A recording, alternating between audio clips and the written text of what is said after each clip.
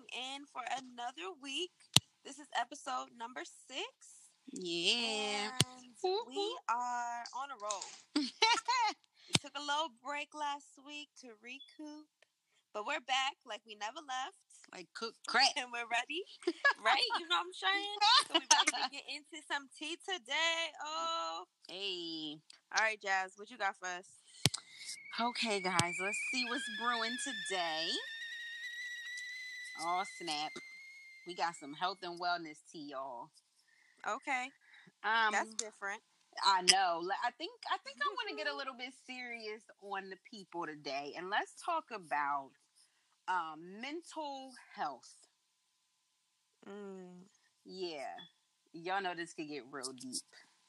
So we're a little bit early because Mental Health Awareness Month is in May, but I just wanted to get serious on some topics that are really that aren't talked about enough in our community. Right.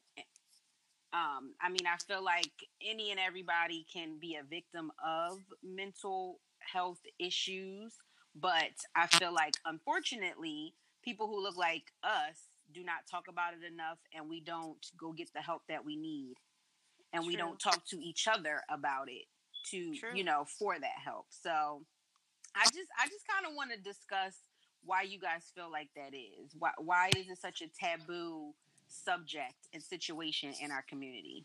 I'm not sure, to be honest with you. I feel like everyone always, oh, you're crazy. People, I think everyone always, they're just so afraid to be labeled as being crazy. Mm-hmm. So a lot of people try to steer away. If you do something, oh, you're crazy. It's always trying to find a negative, something negative to kind of go with the whole mental health. When people think about mental, they're like, oh, immediately when you think mental, it's like something's wrong with you. You know what I mean? Yeah. Something's wrong with your brain. You're not functioning right. It's right. Something wrong. And it could be just something simple or something traumatic that happened to you. And people don't even realize that they are suffering from mental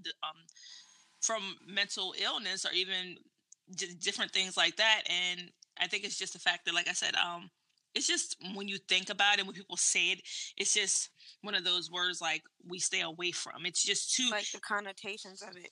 Yeah, it's something, it's too serious to talk about. It's too deep. I think a lot of people, and it kind of goes back to what people are not aware of, or what the unknown. People are afraid of the unknown. So I guess that would be it, because they're not exposed to why it's so important to be mental healthy as it is it's physical healthy. You know what I mean? Like, I don't even know if that even makes sense. No, seriously. You know what I mean? Like, a lot of people don't understand that. And I think that we, mainly in the Black and brown community, because we have to put up this shell, and I definitely know as a Black woman that we have to put up this shell as being so strong, so independent, able to conquer and do anything and everything, that we have to always have that smile on our face, and inside we can be mentally dying, you know what I mean?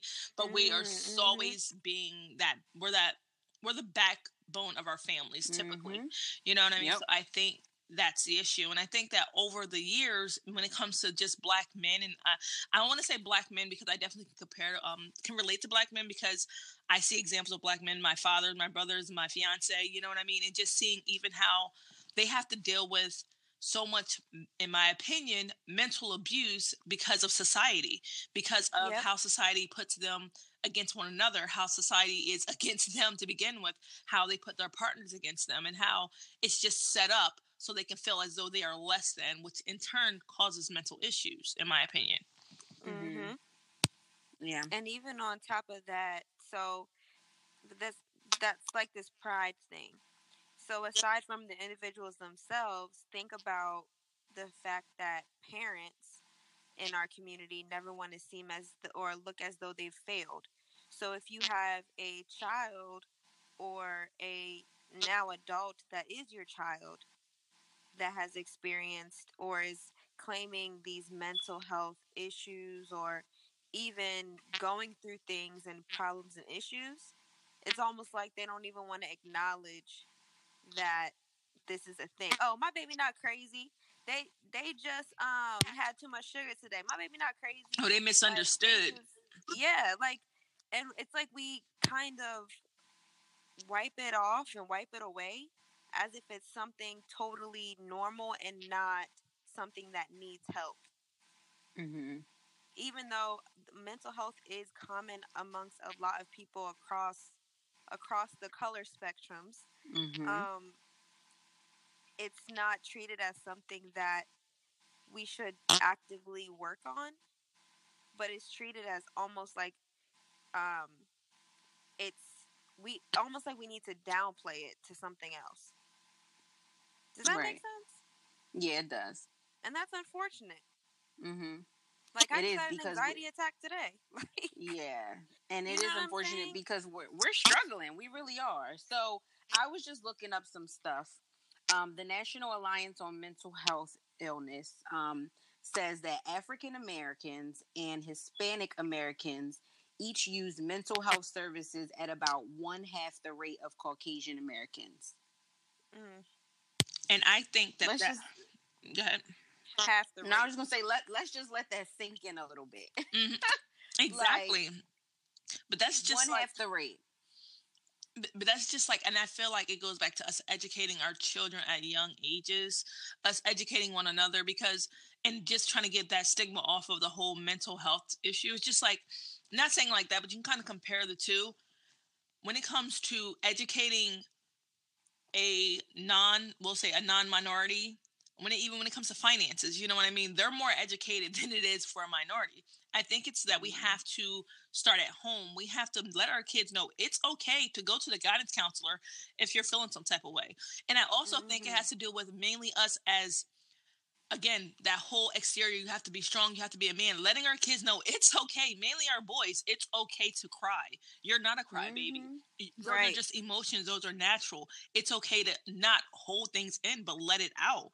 Yes. And that's the reason why we have so many issues where talk about it. It's like so much aggression, and they're viewed as being so aggressive and everything like that. And if you are crying, then you're a crybaby. Then if you are sensitive, or if you're emotional, oh, then you're feminine. And you know what I mean? It's always something negative that goes with it. Where it's like, I just want to be myself. Oh, if you meditate, oh, you're a hippie. You're this, you're that. You know what I mean? It's always, if you're trying to get centered with yourself, there's always negative energy or negative comments that are made. Unfortunately, everything's a joke when it comes to the Black and brown community. And I think it's just a fear. And that's why so many people, and that's why it's so many unfortunate situations where there's deaths, where young Black men are taking their lives, when they're taking their partner's lives, when there's a lot of abuse going on physically, emotionally, sexually within the households, because these are just repeated cycles, because there's no one actually letting them know this isn't normal. It's okay to talk to someone. And back to our favorite line from Black parents is, what happens in my house stays in my house. That's what exactly I was going to bring up, because you just brought that up on the last episode. And this is another reason why we have this issue. Like, what happens in this roof stays under this roof. So why would you feel comfortable talking to your guidance counselor, or talking to a teacher, or talking to or even going out and seeking therapy as an adult when you've been ingrained with this mindset? But even, and I totally understand, I'm not really trying to contradict myself or even contradict what you just said, but it goes back to with the system, because we already know if it's a child that's going to school, they may be a little hyper or something, they're ready to put them on medication, they're ready to put them in the system. And that's the biggest thing as Black people. You ain't never lie about that. That's the thing. That's the biggest thing, is like, kind of going back to what Jazz said. I feel like, though, if my child ends up on medication, I'm a bad parent. I feel as though if my child has to go to therapy, I'm a bad parent. I don't know how to parent. I don't know what I'm doing. And realistically, when it comes to being a parent, there's no manual that comes with it. And yeah, you can get these tools from these people, but that may not work for every child. You know what I mean? You have to learn that child. You have to allow that child to express themselves. You know, and again, by which is not really, I guess you would say, like nurturing their mental health, like giving them the confidence, like praising them, you know what I mean? Allowing them to be confident enough to speak out instead of holding things in, because I feel like when they hold things in, it causes more damage. And that's when you have the kids who are, and unfortunately, it's like a big cycle. They're being bullied. Now it's, oh, they were suffering from mental health when it was this, when it was just, unfortunately, just communication. You know what I mean? So I don't know. But then I'm thinking about, like, okay, the people who are suffering from these mental health issues, they're going about their day, whatever, and then when they lash out, then it's like, oh my goodness, what's going on with this person? How come we didn't know? What could we have done to kind of alleviate or keep this from happening? Well, if you listen, if you really watch your child, if you let them know that they need to be well-rounded all over, physically, mentally, emotionally, spiritually, it's not just one or the other, it's all of that combined. Mm-hmm. And I think it's important for, like you said, it to begin at home, but it also should be reinforced when you're in school, because you're spending, just like we spend most of our times at work, kids spend a lot of time at school. Yeah, 40 hours a week. Absolutely. So I feel like it needs to be reinforced there as well. And I understand that, and that's my thing. And that's why, and not trying to make it about a race thing, but I feel like that's the reason why when all these mass shootings happen and all these white guys are, he had mental, he had mental issues, or he's pleading insanity and all the other stuff, is because these kids have had issues all their lives, 9 times out of 10, and this has been documented. And not giving anybody any right to go do anything to anyone, because they shouldn't do anything. But if this happens with a black man, it's, he's crazy.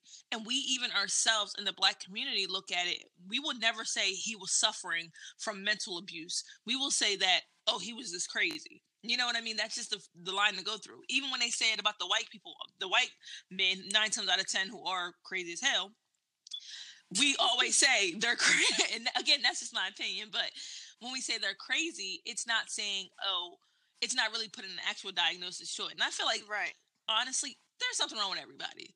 I feel like a little bit, the way that, unfortunately, and not trying to become too political, but the way that the government and the pharmaceutical companies are like in bed with each other, holding hands, whatever you want to call it.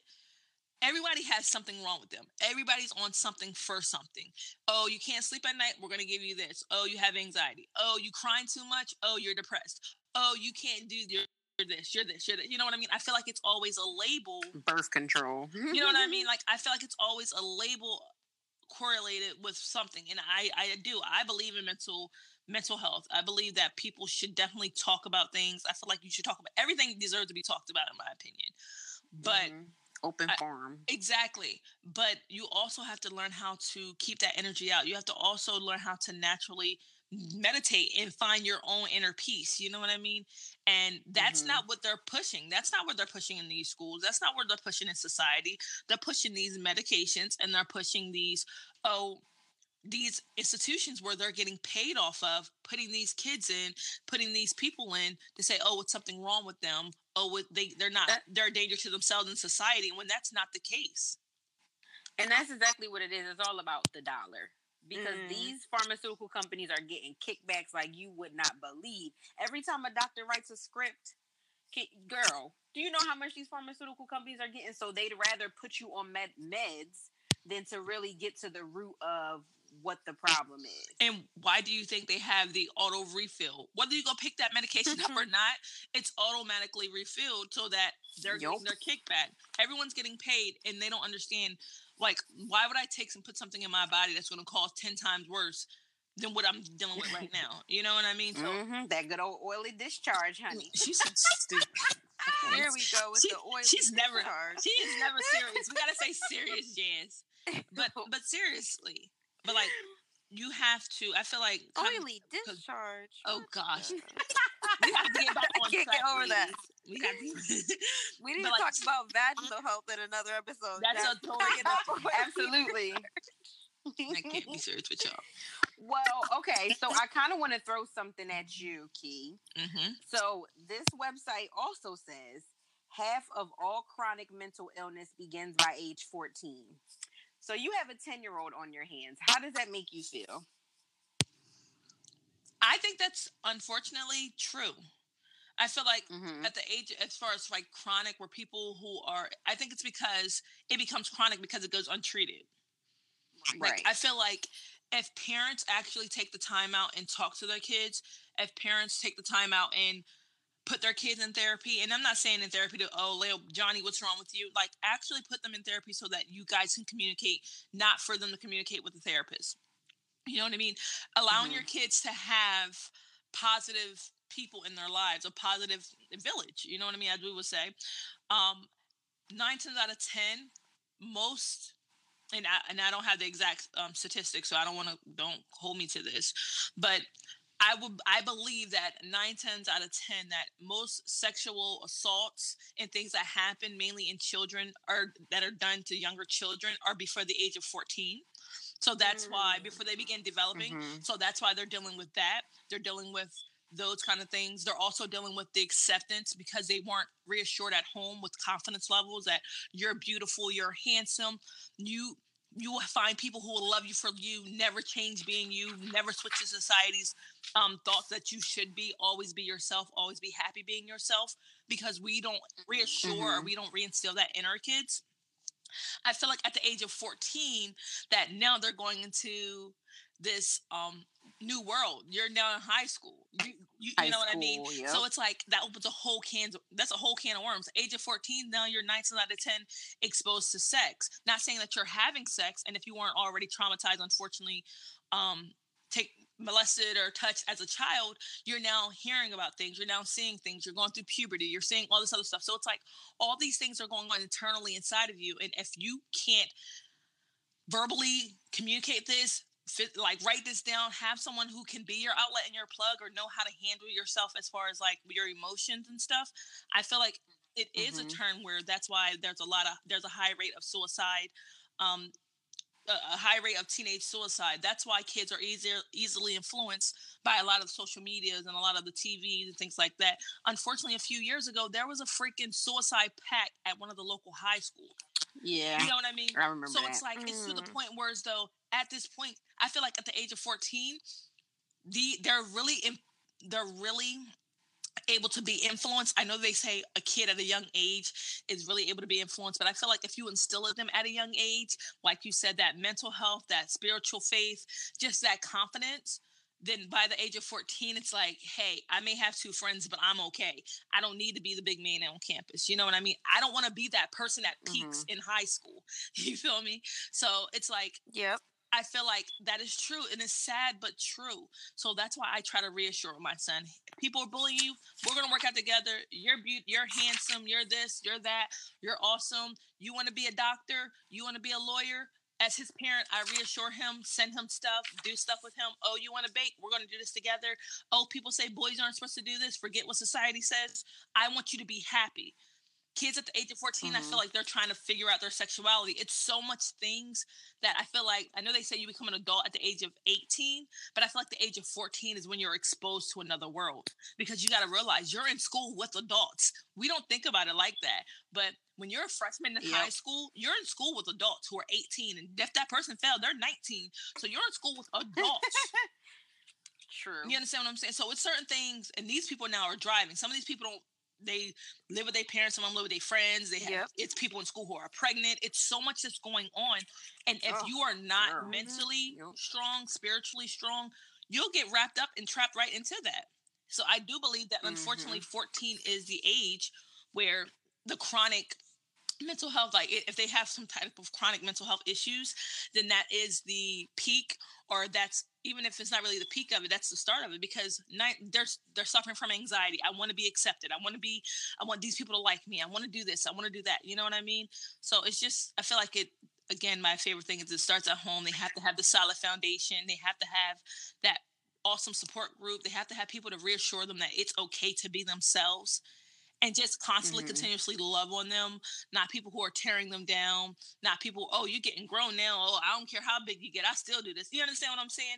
And again, we experience this a lot, and unfortunately in the brown community. My grandma's favorite line was, oh, you trying to smell your piss now, but you grown, because you starting to smell yourself. Like, you know what I mean? Like, it's the truth. It's the truth. So, like, I don't know. I agree. It's sad, but I agree. So as a mother, I feel like at that point, it's like they are either going to go to one side or the other. Like they're either going to succumb to those mental health issues, or they're going to be able to come out of it, if that makes sense. Like at that point, because like you said, they are in school. I didn't think about it till you just said it, but it's like they are in school with adults potentially. Like you said, some kids who got left back, they're 19 probably. And they're doing things that this little 14-year-old who has potentially been sheltered all their life, I can speak from experience, been sheltered all their life, and now this is their first glimpse at reality. You know what the quote unquote real world is like. So it is overwhelming. But again, if you reinforce things at home, then I feel like it could be an easier transition potentially. And I think it definitely goes back to communication. You have to be able to communicate with your kid. Like, you have to be able to allow, as a parent, and the older my son gets, and I'm telling y'all, it's creepy, and I'm not trying to put my baby on blast, but some of the stuff he asked me, I'm like, I ain't ready for this. Like, stuff as far as like puberty and stuff as far as like different changes that's happening with his body, and you know what I mean? And it's just like, I try to be as open-minded as possible.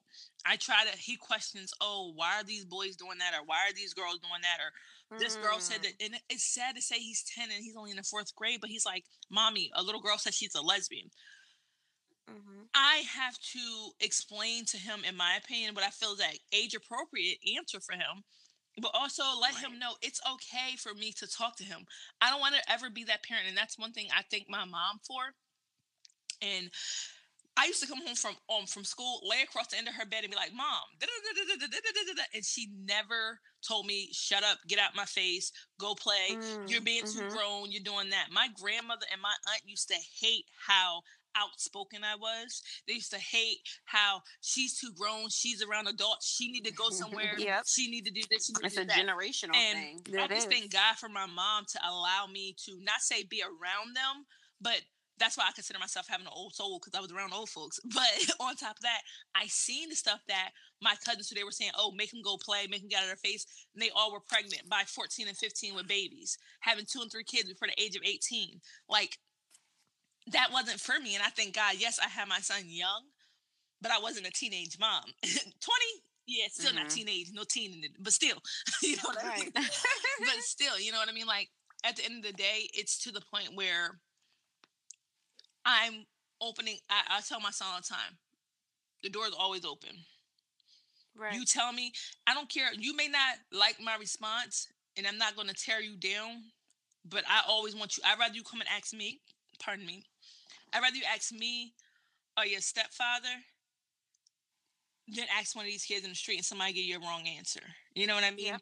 And it's not just about stuff that goes on as far as like with sexual orientation and stuff like that.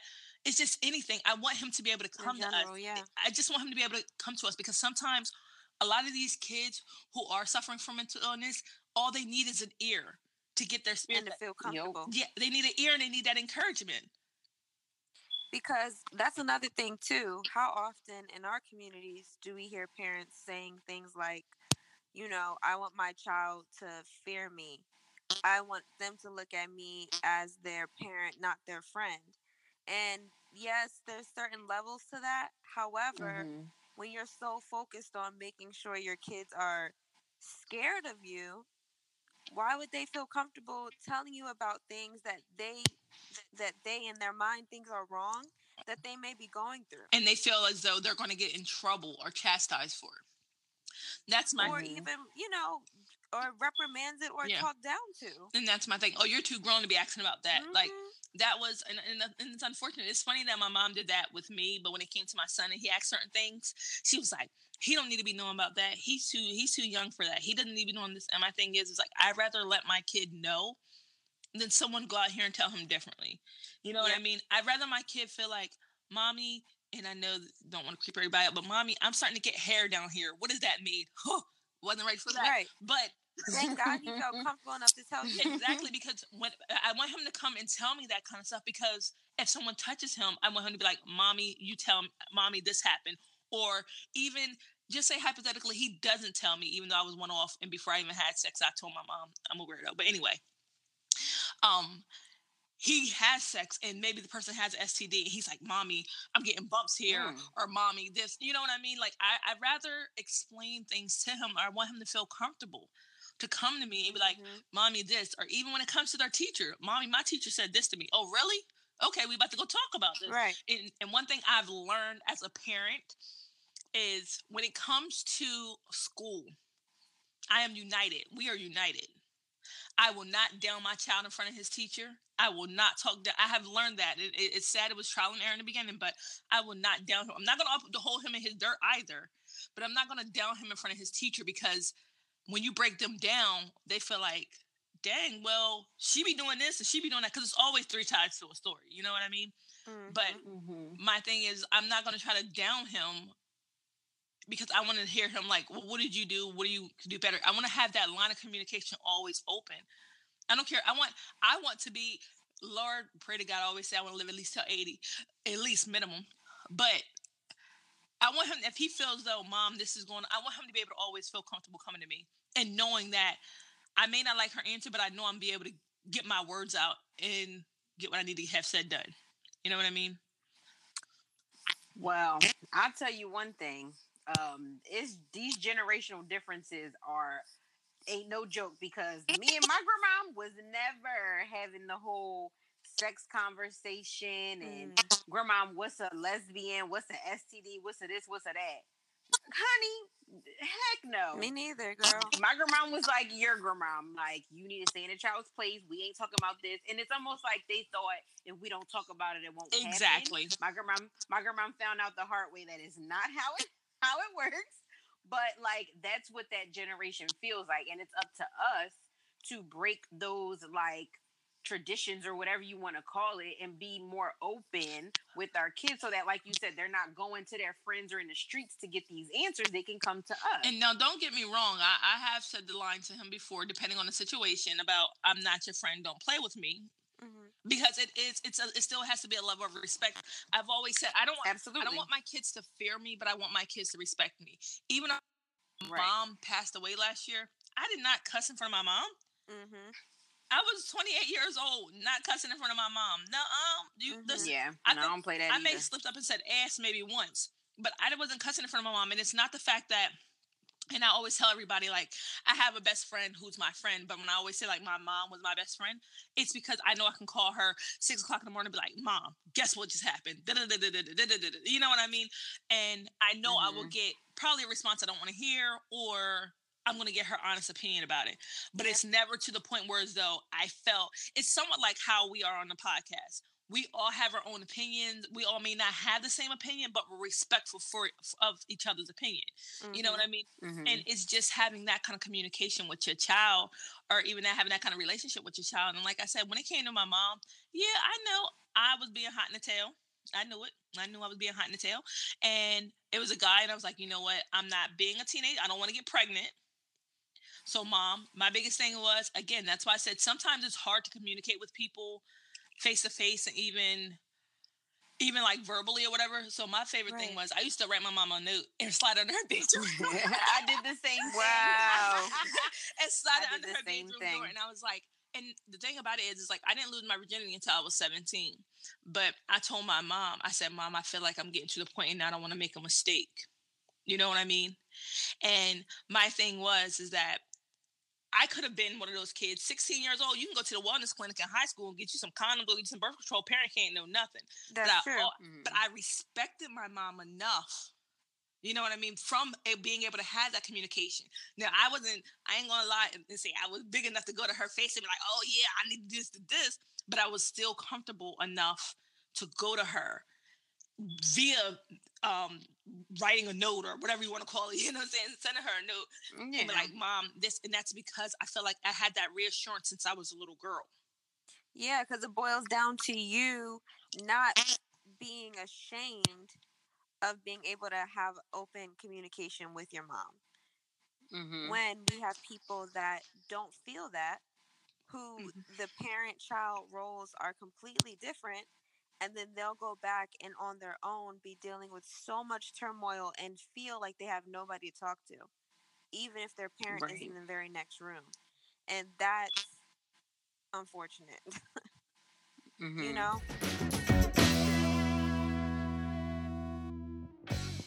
But okay, I want to ask a question. So, and I'm not trying to religion bash or shame or anything like that, But how do you feel like mental health issues in our community are affected by phrases such as, oh, just pray about it? It's almost like this. So I feel bad about what I'm about to say, but it almost sounds like if someone says that, they're kind of dismissing you and like not wanting to talk about it, but telling you to, oh, just pray over it, it'll get better, instead of really dealing with the root cause. Because I think that's the issue, is that we're not dealing with the root of why people are feeling certain ways or having certain mental, misfires or whatever it is. Once you get to the root of it and you're able to talk to someone about that, then you can then figure out how to deal with it and how to kind of cure it, so to speak. And with that being said, a lady once told me, an older lady once told me, she said, when they say pray about it, it's praying about guidance, but it's not saying pray. It's just like, I got a broken leg. I'm not going to pray, oh, Lord, heal my leg. You know what I mean? I feel as though her thought process, and I kind of feel the same way, is that God put certain people in certain positions, such as psychologists, such as therapists, such as doctors, to do certain things. You know what I mean? Gave them certain abilities. And when we say pray about it, it's like, yeah, we're praying for that moment, but that's not going to be your change. You have to still act on it. They say you pray all day. You can pray, Lord, let me get a job. But if you don't put an application in, you ain't going to get no job. Right. You got to do the work. To act on it. So I feel like when they say pray about it, yes, you want to pray at that moment, maybe for that peace for that moment. But as far as to actually get something done, you need to still use the resources that, in my opinion, the people who God has put in these positions to help you. You know what I mean? And praying, and when I say pray about it, I don't mean just pray to the point of, Lord, help me. It's pray, Lord, guide me to the right therapist that's going to help me. Because you can easily go to a therapist and you have a doctor, Dr. Jekyll, Mr. Hyde on your hands. You know what I mean? So I think it definitely has to do with what you're wanting out of the situation. Like, I really feel like everybody, mental health is the biggest thing. Like, I'm a big advocate for it. I feel like people should push it.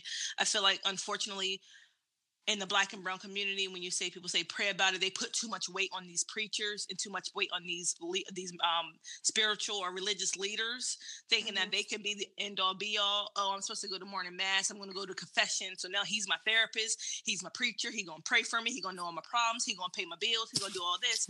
And that's not how it's supposed to be. That's not how it's supposed to be, in my opinion. I feel like we have different people have different gifts. So yes, you may be a person who can teach me, but you may not be a person who can lead me. You may be a person who can lead me, but not, you know what I mean? Like, not saying it like that, or even every situation's different. And me as a person, it's just like with you with a partner.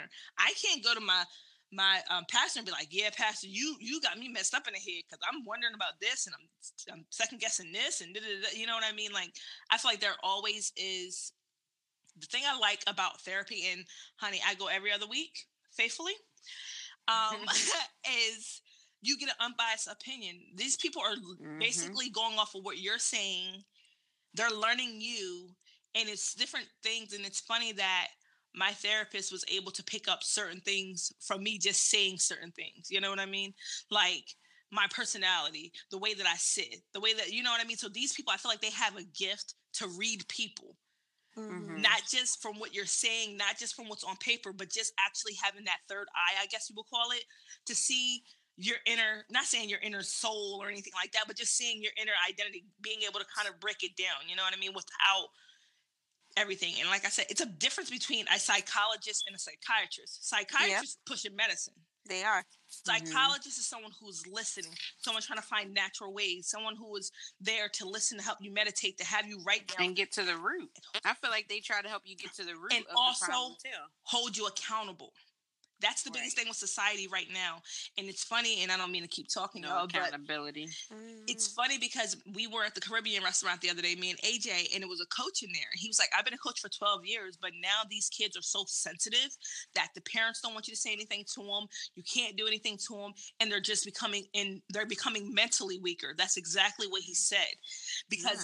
And he said mentally weaker because They don't want you to say anything to their kids. Oh, my kid's never wrong. Oh, I don't want you making the kids run laps. I don't want you doing this. I don't want you doing that.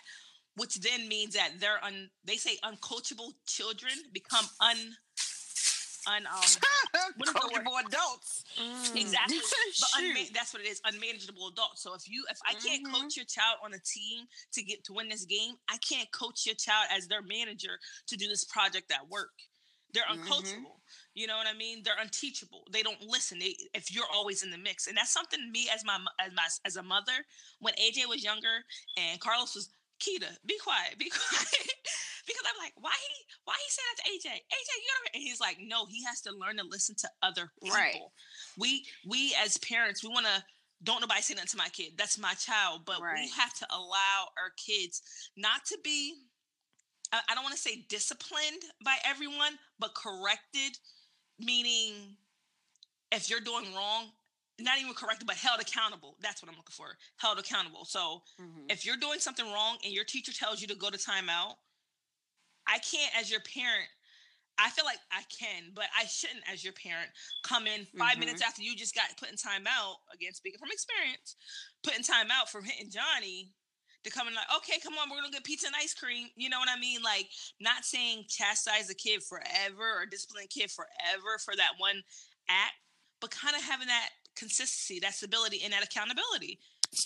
They need to know that there are repercussions for your actions. Absolutely. If you do something bad, there are repercussions for that. If you do something good, you get incentive for that. So teaching that from a very early age is important, a majorly important lesson to learn as you get older. Like, well, you know what? So a couple things. One, I think that, I mean, I'm a firm believer in prayer. Just to go back to that, I'm a firm believer in prayer. However, I think that sometimes people have a bad habit of saying pray about it and then not taking the time to actually listen further. Like, okay, let's not try to come up with a plan, or let me not even acknowledge your issues. I'm just going to tell you to pray about it and basically put it in the Lord's hands. And that's an issue for me. And that's then, yeah, go ahead. No, I was just saying, I feel like people who say, like you said, that's an issue. It's because I feel like it's three things. Either they don't know how to handle the issue themselves because they've probably been there and still are dealing with certain things. They don't really care about your issue, or they like really too then, like, because they don't care, or they don't want to really worry about your issue because they have their own stuff going on. So I feel like that's where they're just trying to dismiss it. Yeah, they're used to just basically not even having those situations. And then the other thing about, like, where the coach was saying, like, some kids are becoming uncoachable and stuff like that. I think also part of that, which a lot of elders act like they don't want to acknowledge, is that you can't be talking to just people any type of way like y'all used to back in the day.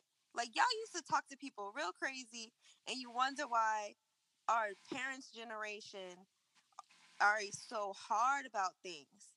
And it's like, yeah, I understand we don't want to coddle our kids to the point that they're mentally, like, just defeated by any piece of criticism. But in the same breath, it's like, you're not participation trophies down, right? You're not about to talk down to my child and then build them back up the way, you know. And that's also an older mentality that people do have. And they call it tough love, the fake tough love thing. I'm not with that, because sometimes people straight up need the good old regular love. People don't constantly need regular love. And I'm like, we expect people to just be 100% strong 24/7 and not have no vulnerability, not have no soft side, not have no emotional openness. They just gotta be tough, hard, tough love. Yeah. On your A game. Don't take nothing. Like, no, that's not healthy.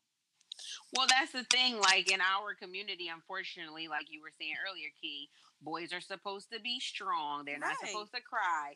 Girls are supposed to play with dolls, and they're supposed to be girly, and you're the mom. You can't do anything else outside of that. So once we get rid of those parameters and those stigmas, then maybe we can get to what you're saying, and, you know, like, potentially we could get to that. to that part of it. But at this point, it's like we have these social constructs and these ways that male and female are supposed to act, and we don't want to deviate from that, because if you do, then you're wrong. You're negative. You know it's crazy too.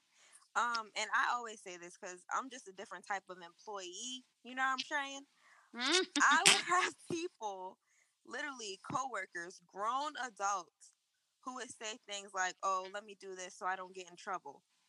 And when I would hear that, I'd be like, "What you mean get in trouble? Like, I'm an adult. How am I finna get? I'm not finna get in trouble. Like, you crazy? What they gonna do? Dock my pay? Like, what they gonna do?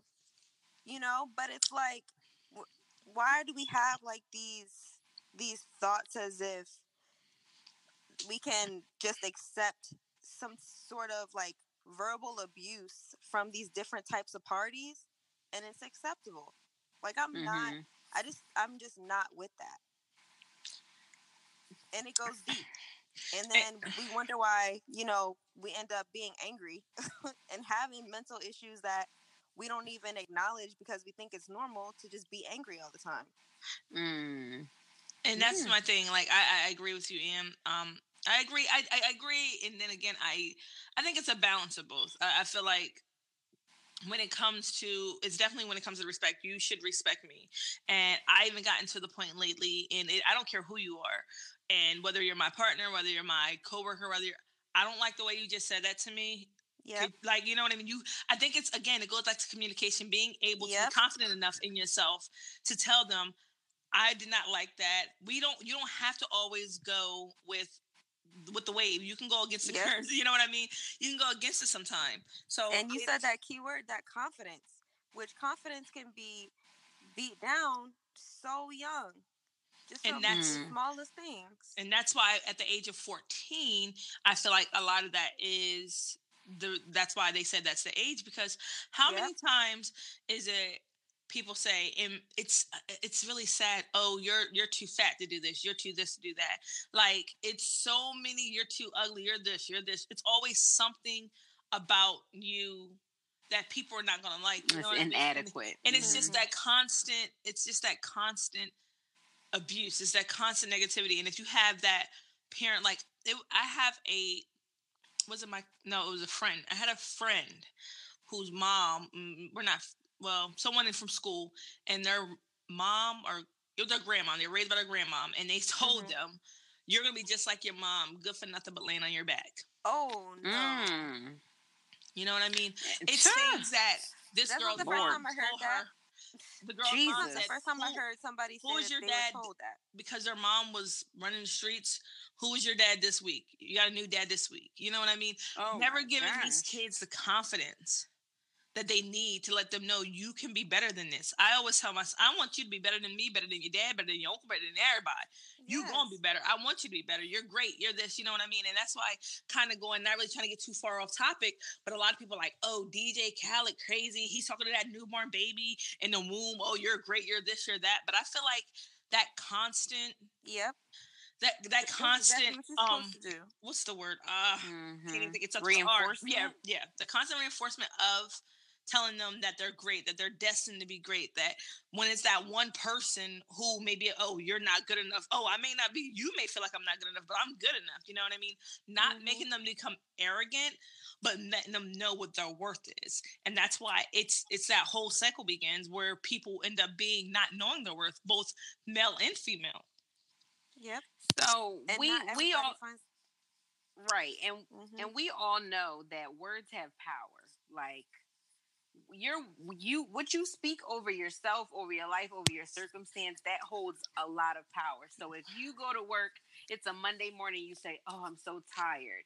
Absolutely, you're going to be tired. But as soon as you say, I am excited to be at work, I have a job, thank God for that, because there's some people out here who don't have that, then that can turn your day a total 180. So if you're constantly beating down or berating or being negative to someone or your child, whatever the case may be, that's what they're going to take on.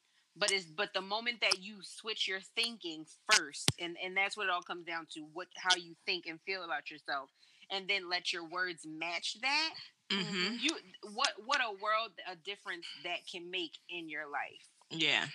for you and those around you. Absolutely. I went to this thing at work the other day, and she was basically talking about your words and how they have power and how you supposed to, what good customer service is. And she was telling us about this girl, and I can't think of her name at the moment. She has this segment where she does I get to, quote unquote, I get to. So it's not, oh, I gotta go to work tomorrow. I get to go to work tomorrow. I gotta go do X, Y, and Z. I get to do X, Y, and Z. And the moment that you kind of, a light bulb goes off in your head to say, I have the privilege, I have the ability, I have the know-how to do certain things, instead of making it seem like it's a chore to get up and go to work, or a chore to get up and fix dinner, or a chore to get out of your bed. You say, I get to do these things because you have the ability. Some people didn't wake up this morning. Some people didn't wake up with, working limbs, but you were able, and you got to do those things. So your words have power, and they speak volumes. But no pun intended. Right. That brings us to our newest segment called Spoonful of Honey. Hey.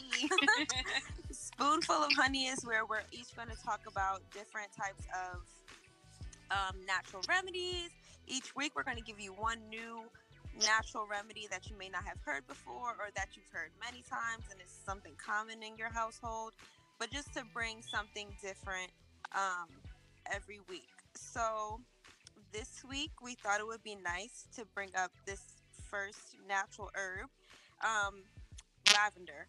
So lavender is often used for treating things like anxiety, insomnia, depression, restlessness. So it ties like really well into this concept of mental health and just kind of protecting your mental health, and different ways that natural remedies can be used. So lavender can be ingested in a tea. It can be sniffed and smelled with an oil diffuser.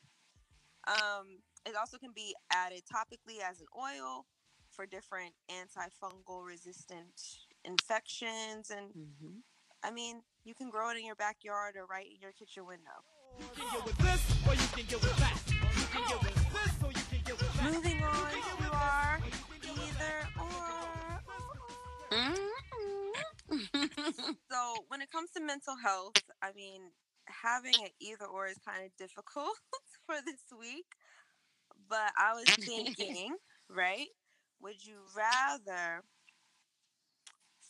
have a personal one-on-one therapist that you can go to and talk to that's unbiased, or would you rather have someone that you lean on that who knows your life, who knows your family, who knows your personal business, that you confide into with those same types of deep issues?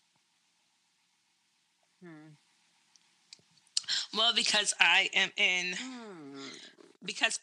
in, not really saying both situations, but like I definitely would probably say an unbiased person, because after a while, after you keep going, like I'm telling you, I love my therapist. She gets on my nerves sometimes because she is a middle-aged Caucasian lady, so she doesn't sometimes relate to my Black woman issues, but that's a different situation. Yeah. But honestly, like I really feel like she may not physically know these people, but just the way that I talk about certain people, she can tell my relationships. And it's certain things that she's like, try this or try that. You know what I mean? And it's not even really, you know what? I'm not even going to lie. She never really gives me what will they say, like homework. She just always asks me, like, kind of put the ball back in my court, like, what do you think? And I feel like if you're with a person who knows you or knows the other person or know people around you, think I'm like, oh yeah, I know that's her, she acts like that all the time. They have their own opinion of this person, whereas though your therapist can only go off of your opinion of this person. And by them knowing you, they will then know whether you're deflecting or whether it's like really an issue there. You know what I mean? So it's not going to be a problem wrong with everyone. You have to take ownership. So kind of making you be accountable. And I feel like sometimes people that we love, we enable them and we try to pacify them and we try to make them feel comfortable or try to make it seem like it's the other person's fault. Whereas though, oh no, she knows she's wrong. She shouldn't have done that to you. All you've done for her, blah, blah, blah. Whereas on the other end, from my therapist, it's like, okay, you did all that for her, so why do you continue to do it? You know what I mean? Yes. Like, they're holding you accountable. Let's make it back about you. Exactly. You're being held accountable. Whereas though, I feel like when you have someone who is a third party who doesn't know anything about anyone else, it's about your mental health, not about you deflecting, not about you pushing, not about you worrying about, well, if Sammy's doing better, if Susie's doing good. It's about not how you look to your community or other people. Exactly. Yeah. It's like, what is your role and how do you play in this? So I definitely feel like a third party, unbiased person is great, because eventually, as you continue to talk, she doesn't physically know my fiance or my kids, but she's like, oh yeah, that's your 4-year-old, right? Oh yeah, that's your fiance. Yeah. And she even, like, kind of going back to what I said in the beginning, I feel like they have not really I feel like they have that gift to see and, like, really, and whether it's them going to school, but seeing people's body language, seeing people's facial expressions, looking at certain things that actually gives them the ability to see. Because she says, oh, when you say this person's name, your face light up. When you say this person's name, you always roll your eyes. You know what I mean? And then you become more conscious about, am I rolling my eyes when I say their name? You know what I mean? Right. Like, well, I know when you say my name, your face lights up. Whatever. It's so silly. But I'm serious. So it's like tears and eyes and all that. Yeah. What they say, your body language does what? 90% of the talking? 70, I don't know what the figure is, but when you're having a conversation, it's your body language that does most of the talking. So you subconsciously do those things, you don't even realize it. Like, and then that's it. And then that you're doing really knowing what the root of the problem is. For myself, for the either or, I definitely think I'm gonna go with an unbiased party who knows nothing about me or my situation, basically taking my situation and trying to puzzle it together. Because when we when we tell stories, 9 times out of 10 we try to make ourselves look good. So a person who is not aware of the situation will always find those holes and will require you, or again, hold you accountable to fill in those holes to see, well, what could you have done better, or why is this, how could the outcome been different, and things like that. So I'm definitely going for third party, non-bias. Meanwhile, you tell your best friend, they like, oh, how could they do that? They take me inside. I get that. Yeah, I feel that. I would probably go with the third party as well. I've never been to a therapist, but the more that we talk about this topic, I'm just thinking, like, everything that I went through as a child, I feel like I probably should have gone to a therapist. Maybe my grandmother did take me to one and I just don't remember, because I do know that, like, I subconsciously block out a lot of things that happened to me as a child. There will be, like, times where I can kind of catch glimpses in my head, but there's nothing that I can, like, it's piecey. Like, there's nothing that I can really tell a whole story about. So I feel like if I had the opportunity to, well, I guess I do have the opportunity, but if I really put myself out there to talk to someone, it would be beneficial. And I would want to talk to someone who doesn't know anything about me, because, like, I can tell you guys all day, you know, what I've been through or what my story is. And of course, because you're my friend, you're going to side with me. But not always. That's you know not us. what you always need. Well, I mean, nine times, not us though. You know, 9 times out of 10. But that one time, there is an instance where I need you to potentially side with that other party and tell me what I'm doing wrong or what I did wrong. Yeah. But in this situation, what I'm talking about with my childhood, I ain't do nothing wrong. I was innocent. Yeah. But I feel like I would get more of a big, like you said, a bigger picture if it's someone who doesn't know anything about anything. They're just going off of what I'm telling them, and they can, like you said, kind of piece it together. And because they have that medical background, they're able to give me more details and more insight into what I'm feeling or what I'm thinking, more than what a friend who is not licensed or who does not have that education could do. And I want to add, like, I feel like I could tell you something, Jazz, and not saying we all say, oh, we have that friend, and I'm all both of y'all. I say all three of us, and I definitely say all three of us. We all have partners, you know what I mean? So there's always that pillow talk, and there's always a possibility of something possibly getting out, aka Atlanta, but we'll leave that alone. And, now this is the second episode that spoke on this Atlanta. I'm just saying, Atlanta viewers that was paying attention, and also Lumberjack. I'm just saying, but my thing is, but even when I feel like with a third party, who are they gonna tell? They're not gonna go and tell your partner, oh yeah, you having dreams about your ex, or they're not gonna tell your partner that you feel like that you really don't want to be with them, or you're having second guesses, or they're not going to tell your partner that you were abused as a child, and that's why you have problems with them touching you a certain way. You understand what I'm saying? Right. Like they're not going to. I feel like, who are they going to tell? Where your mom and dad may piss you off, and they're not going to judge you off of that because they don't know your mom or dad. They don't really. Not saying that. I know they care, but they don't care. You know what I mean? They're here just to get to the root of your problem. Right. Or even just knowing, and like, collect that check. Dang, like, oh, Key and Jazz husbands probably know my business now. You know, so just that subconscious thought. We don't. The possibility. I feel like we won't share 100% everything. Like I'm gonna be honest with y'all. Like I've told you guys a lot of things, but there's some things I've never told anybody. But my therapist knows. Like I just recently came out when I was physically abused. Not physically, but I was sexually, I guess, violated as a child. You know what I mean? And I just told my fiance this year, after 25 years of it happening. And he's the only person on this earth who knows who it was, other than my therapist. You know what I mean? So it's like, you do certain things where people will know, yeah, this happened, but I'm not going to tell you who it was. And because you find yourself out. Exactly. I'm just going to tell you parts of it because I don't want you to ever, when you may come in contact with this person, the odds of it may be slim to none, but if you ever come in contact with this person, then you're gonna have your own judgment off of them. Yeah, because you know what, and I feel bad about what I'm about to say, and I don't want to put your business out there, Em, but I remember when you told us about your situation, and this was probably like maybe a month or two after you started.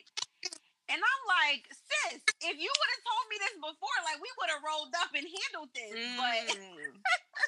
But you remember that, right? Because I'm like, Amber, really? Like, seriously? Like, you're my girl. Like, I would never let something like this happen to you. Like, what we need to do, who we need to roll up on. But everything ain't for everybody. Yeah. And and we get that all the time. So, I mean, yes, you may have told us, but you told us in your time to prevent, something from escalating or from happening from there. But I would definitely pick the unbiased party. Yeah. And honestly, I would too. And most of the time, it's at least one of us that's on a different wave. But I think in this type of either I know. or, I would actually pick a third party primarily because, and even what I told y'all about, even, just those types of things, my main reason is I don't want those that care about me to have an emotional hurt by it, and that's something that I'm still like actively working through. Like a lot of things I still haven't said out of my mouth because I just don't want people that I know that love me to feel like this hurt or sadness or, like this emotion that comes with knowing that somebody that you care about has gotten hurt. And I think it goes back. I'm getting emotional, y'all. Lord. But honestly, but do you know what I'm saying? I think it goes back to the beginning where we have to be strong, where we have to protect everyone else. We feel like we have to protect everyone else. And that's the reason why I do, like I said, I recommend therapy to anyone because I can go in there, I can cry my eyes out and cry all day long. but you know what I mean? And you could talk about it to certain people, but it's really not changing things. Sometimes us holding it in, it's us, we don't want to feel like we're victims. That's why we don't tell people. I feel like that's why we don't tell, because we all have our own story. But I feel like we don't tell our family members because we don't want to be looked at as a victim. We don't want to be looked at as someone who is weak. You know what I mean? That because we're the strong ones in our family. You know what I mean? I'm just being honest. The so matriarch. It's like I don't want to be viewed as being weak. Like and this is like a sidebar, but I was being physically abused to the point of running out of my house barefoot. Like bad in the middle of the night. And my thing is like I didn't tell anyone because I didn't want to be viewed as weak. I didn't want to be viewed as that girl who was a victim of domestic violence. I didn't want to be viewed as that girl who didn't know how to handle herself. And you know what I mean? Like I kept putting the blame on myself, and that was because I was mentally weak because of the situation I was in. So I definitely agree to the point of not telling people because you don't want to be viewed as being that weak person. I have to be strong for everybody else. I can't cry. I can't show. I got to put my makeup on and keep it pushing and act like I'm in this fairy tale world when all actuality, mentally, physically, and emotionally, I'm living in hell. You know what I mean? Right. So it's like, it's just. And then you have those people, quote unquote friends, that will be like, well, why didn't you just leave? You know? Yeah. See, I don't want to go down that road with you, right? But then you'll have family members that'll be like, why didn't you tell me? I would have rolled up there. I would have brought my gun. And it's like, yeah, see, I don't want to go that route either. It's two extremes. You know? And then also, how could you allow somebody to do that to you? You're dumb for even allowing somebody to do that to you. You're this, you're that. You know what I mean? Bashing me even more when I'm already in a bad place. You know what I mean? Like it's sad. It's sad. So that's why I said mental abuse. And it's something that, just like how you say, Jazz, how you block things out. I feel like it happens like that because we try to subconsciously forget and pretend like certain things never happened to us. Like we try to. It's like a security. That's blanket, exactly what it is. It's a security blanket, and then certain things, and you don't realize that you're so traumatized by certain things that it just pushed to the edge. You know what I mean? You're just pushed. You're just pushing. It could be like, it's crazy because I think it was like one time, and I was like maybe, and I think, you know what? And that's funny that you said 14 because I was 14 and like a song came on, but it was a song that the individual, my mom and them had like a record player back in the day when we were younger, and the individual will always put this on so that people wouldn't hear me. You understand what I'm saying? And it came on in a movie. And I was in the middle of getting my hair done, and I just busted out crying. It's a trigger. There's triggers. And these triggers come out, and sometimes you don't even know it's going to be a trigger until it happens. Yeah. Yep. You know? And it's just like, I remember this one time, I was just watching a movie, boom, and this movie had this scene in there, and I still haven't watched that movie since. I only watched it one time when it first came out. Y'all know the movie For Color Girls. I already know it. How did you know? And I watched that movie. Oh, I think you told us this. And I keep seeing it pop up on my Amazon Prime, and I'd be like, you know what? It's 10 years later. Maybe I should try to watch it. That movie bothers me.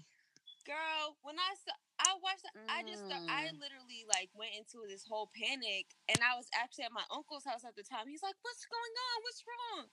And I was just hysterical, you know. And it's just like, you never know what kind of triggers will just come up until it happens. Right. And like, even the other thing, like, I know somebody who was verbally abused, right? And you know, they don't even feel comfortable they brought up the conversation to the people that verbally abused them as a child, and the people that did it, basically you could tell they felt guilty but turned on their defense mode. So it's like, okay, you're still not getting that resolution that you feel like you need. And now you just feel like you can't even talk about it. So it's like, third parties are almost like this. It's like this safe place where you can have an open and honest conversation. get real advice Mm-hmm. and not feel the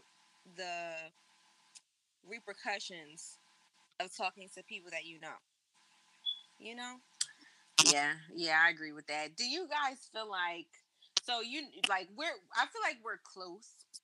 Do you guys feel like, as close as we are, we should be able to sense when like we are going through something and we should reach out and kind of talk each other off the ledge, so to speak? Do you feel like we are at that point, or we're at that that point of our friendship? I've thought about this before with not just specifically y'all, but just in general. And I realized that, just kind of like having expectations like I I want these people that are so called my friends to be able to notice things and take the time to reach out to me is a little unfair just because you never know what somebody else is going through. And with my ex best friend, right? We've had an argument before where she was like, I hit her up like, yo, like, I was going through such and such over here, and where were you? And she was like, well, you don't know that I was going through this, so how about that? And in that moment, I realized it's like, you know what? You're right. I was worried about my own stuff over here, so I didn't even have the strength to reach out to you. So how can I expect you to reach out to me if I don't even know what's going on in your life in that moment? So I think that we have to take the responsibility to say, hey, friends, I need you. You know? Right. And I understand. Kind of expect. Yeah, I think that's true. I agree. Okay, so I feel like before you start, Key, we need to make a little pact right now. Here we go. The cancer always gotta. Shut up. Okay. So what? Kumbaya, so what? I feel like because you know that I want you guys to always know that you can reach out to me if you ever need anything, because I'll be right on the phone with y'all like, I'm not happy and this is why, and I need my girls. So like I feel like I always want you guys to feel that way.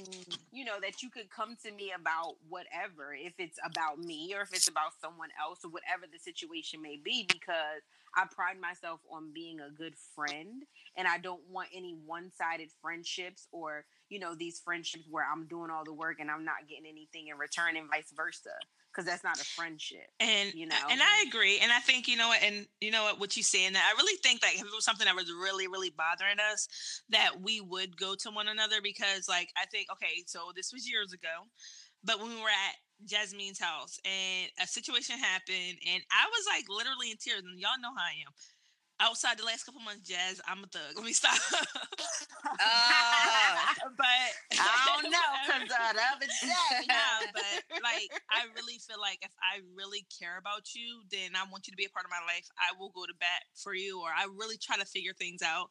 And we had that conversation, we cried and stuff like that. You know what I mean? So it's like I feel like we definitely should make that doorway open more, to where we are able to come, you know what I mean? But even when it comes to that part, how you just say, with your last best friend, my thing is like, or your old best friend, you should have still been a friend to say, well, I'm going through stuff too. What's going on? Let's link up. We cry about it together. Like, that's my biggest thing. We should be able to do a wait and exhale moment, cry, burn it up. Listen, whatever we need to do to get to where we need to be as a friend, we have to learn how to build each other up. That's my biggest thing. Like, I've had friendships where I'm like, come on, I'm going to take you out. I don't want to go. So my thing is, I'm not going to put energy in people who aren't willing to put energy in themselves or energy back into me. Now, when you get to certain parts of your life, that we should never allow our friends to get that low. You know what I mean? So we should. True. So when it comes to that, the favorite line is people say, closed mouths don't get fed. If you putting on your, as they call, your war gear, your makeup every day, you going out popping, everything's good. We should learn each other enough. And I know it's really bad to say. Like, if I talk, I can tell when Jazz is in the bed, even you, Amber, like I can tell when we're around each other. I have not picked it up in your voices. A little more for Amber. I have picked a little in your voice, but I haven't really picked it up in you guys' voices. But like, what's wrong? what's going on. Right. Because we're the strong Y'all ones who even be hide it picking well. it up in text. Oh yeah, we can pick it up. Dang. Oh yeah, your text. Oh yeah, girl. Yeah, I had times I'm like, we is not about to do this. You done moved back. Like, listen here. Listen, Jazz been a pit bull lately. Yes, like, absolutely. No. Exactly, because this is how I show you that I value our friendship. If I didn't give two shits about you, then I wouldn't have read you in that text. You know what I mean? Like this is how I show my love. So I mean, if you can't handle it, it's too bad because you stuck with me. I'm a Capricorn. I'd be like, forever, I'm good, But I feel that. Yeah, and that's my thing. It's like, listen, and that's our thing. We become so comfortable with being in our own misery. You know what I mean? Like we're okay when people are like, oh, I'm fine. No, you're not fine. Like even to the point, and not trying to get too far off topic, but even that matters, yeah. With my kid, I'd be like, "How was your day? It was good. Well, how was it good? You need to let me know. We gonna get to the root of this. You gonna start talking. Yeah. You know what I mean? So true. I really feel like definitely in our friendship, we definitely need to open up more. Mainly when we feel certain ways about certain things. Mainly not even about each other, but just stuff. Period. In general, yeah. Like just period. But which I am working on that. Because y'all know I've been be like, oh no, it's fine. But sometimes it just like, girl, no. Sometimes it takes that extra boost to be like, no, I'm not playing. Like, yo, like, do I need to come over there? And then she go, and you know we will. All right. Pull up. We will pop right on up. Skirt. You know. But honestly, I feel like we also need to make each other comfortable with being not okay. Yeah. Does that make sense? Like, it's okay to not be okay. Let's figure it out together and work through it. Like, you don't always have to be prim and proper and good, because nobody's life is perfect and nobody's life is always good. So once you get to the point of it's okay to be upset, now let's deal with it from there. Levels. Yeah. Yes. Cry together. Ain't that old song? We ride together, we cry together. Bad boys for Here life. we go. Right? I'm about to oh Lord. But yeah, I really think so.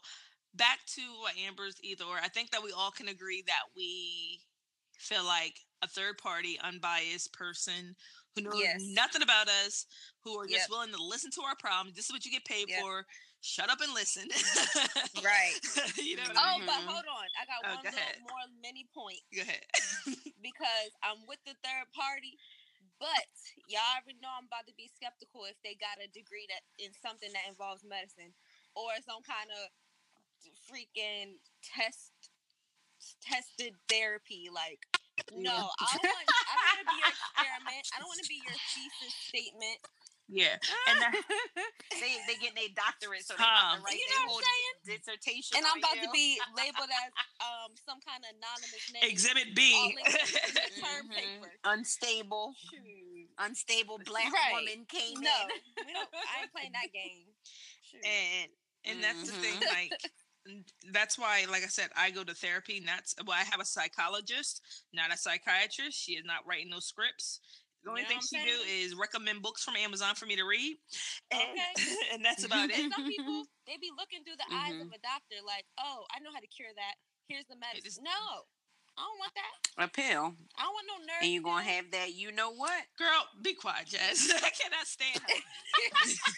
Oily discharge. She makes me sick. Why y'all be so serious? Why can't we just be serious in one episode? Sugar. Side effects may include, like, no, bro. Listen. But even with that being said, like, it's side effects and stuff about. Now, I'm telling you I can't sleep, and you gonna give me Ambien, and I'm up in the middle of the night killing people up here dying. Talking about they was so doped up off Ambien, they driving cars, sleepwalking, killing their partners and stuff. Like, come on, man, I don't want nothing like that. Right? Shoot. Yep. And then you black, so they gonna give you the bottom of the you bottom. know we different. We can't have nothing. Like, Insanity. Insanity. That's what it is. At all. No, that's a whole nother podcast right there. Y'all. How the system not set up for us, but that's a different. Yeah. At all.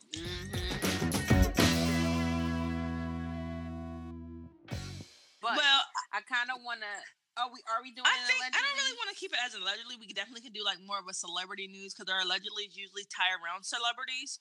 But we can definitely do an allegedly, and we will do it on weekend. So it's allegedly time, of course, and we can do it around one of our what can I say? One of our Dr. Jekyll, Mr. Hyde celebrities, aka Mr. Kanye West. Wake up, Mr. West! Mr. West! I knew you was about to say him.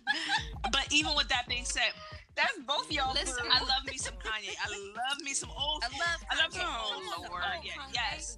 I'm just saying, like, come on, y'all know that's my friend. Come on, really, come on, Sway. Like, I'm just saying, you don't got all the answers, Sway. Like, like that's my thing. But I really feel like, again, this is allegedly how everyone said he had this alleged mental breakdown, and he was allegedly off his meds, and he was how he had all of these. He was having all these mental breakdowns, all this other stuff when he was calling people out, and he was going through all this stuff. And my thing is like, I really feel as though, unfortunately, how people say he's in a sunken place. I don't really want to say that he's in a sunken place. I think that it goes back to the beginning of our conversation. It's communication. His outlet, aka his mom, is no longer here. So once she passed away, and again, and that's powerful. That outlet, having someone to plug into, having someone to tell you, even from his Through the Wire video, how he was in the video with his mom, you could tell that his mom was his best friend. He was the only child. You know what I mean? He was his mother's only child, I believe. So my thing is, when people have all these allegations about, he's suffering from this, he's suffering from schizophrenia and all this other stuff, because he calls out celebrities on their BS. He has this platform, so he has no one to communicate this with, so he just communicates it out. You know what I mean? He doesn't have the ability. I feel like he doesn't have the tools to actually say how he feels. He is, and I don't care what no one says, Kanye is a musical genius. I don't care. Like, he can take a beat and turn it around. I don't care. Listen, I don't care what no one says as far as when it comes to music, as far as when it comes to lyrics. You're such a listen. No, I'm just saying. He can. That's the Kanye. Look, I'm just saying, like, he is really, and you can see how, even with that being said, how everyone's like, and again, these are all just my opinions, and these are all just alleged accusations where people are like, since he went to the Amber's favorite family, the Kardashian Jenners. Girl. He's been in this, he's been in this sunken place. He's been in this. He's been in this. He's been in that. You know what I mean? And I feel like, unfortunately, it goes back to, and this will be definitely in a whole nother podcast about how some women feel that men who tend to be with white women are weaker, or with women outside of the African American race are weaker. And I feel like that's what he was looking for. He was looking for more of a, and I'm not going to say Kim is his mom, but someone who will pacify her. You understand what I'm saying? So, unfortunately, it's okay. So it's definitely something, like, I really feel like, yes, he does. He needs to have a strong support system. He needs to have someone that he can plug in. You got to think about it. How we just said, we can go to a third party and talk about it, pay you your money, and keep it moving.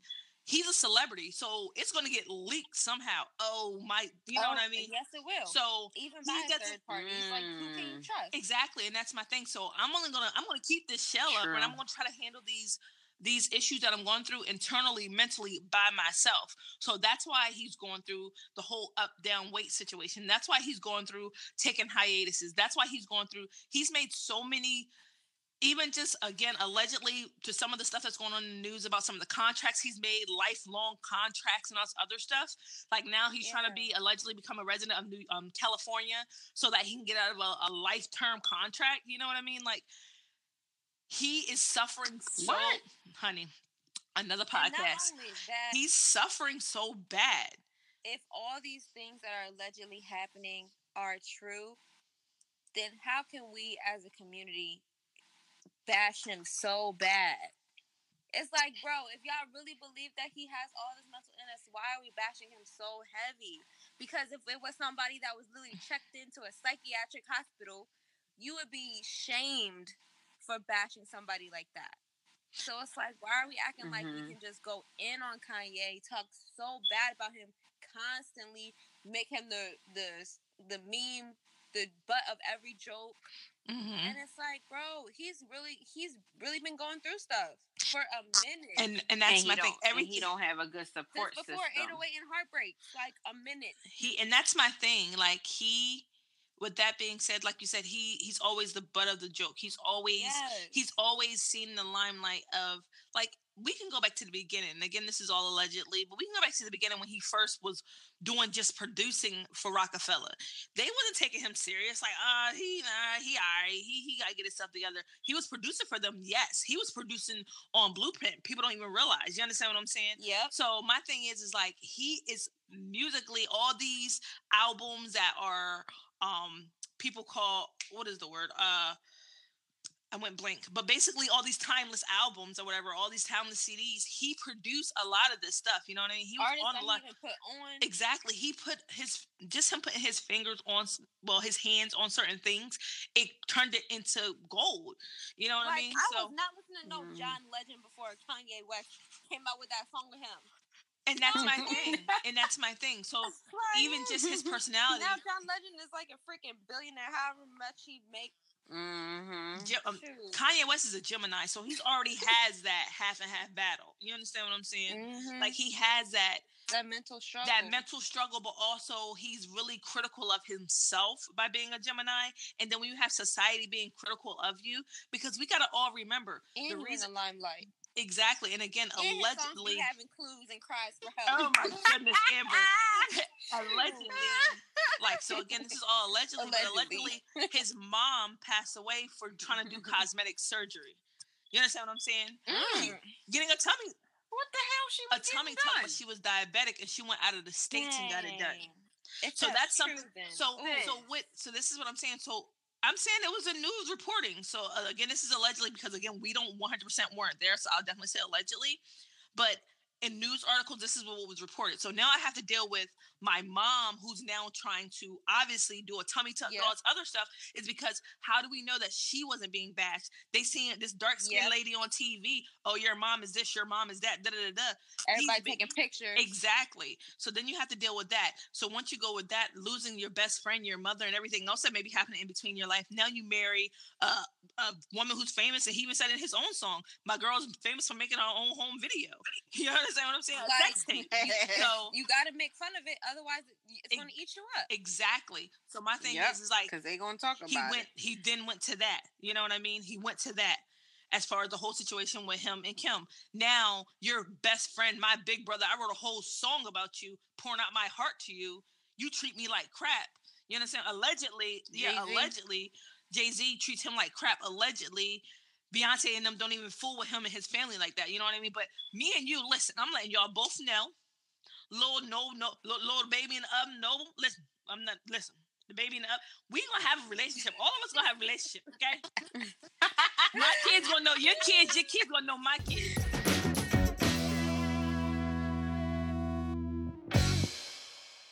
So that is the end of our episode. Find us on Instagram at Tea with Jam Podcast. You can send us an email at teawithjampodcast@gmail.com. You can leave us a message to continue the conversation on the Anchor app. We would love to feature your voice, your comments, and your feedback. And I think that's it. Yes, ma'am. Thanks for tuning in, guys. All right, and remember, always keep family, friends, and love first. Till next time.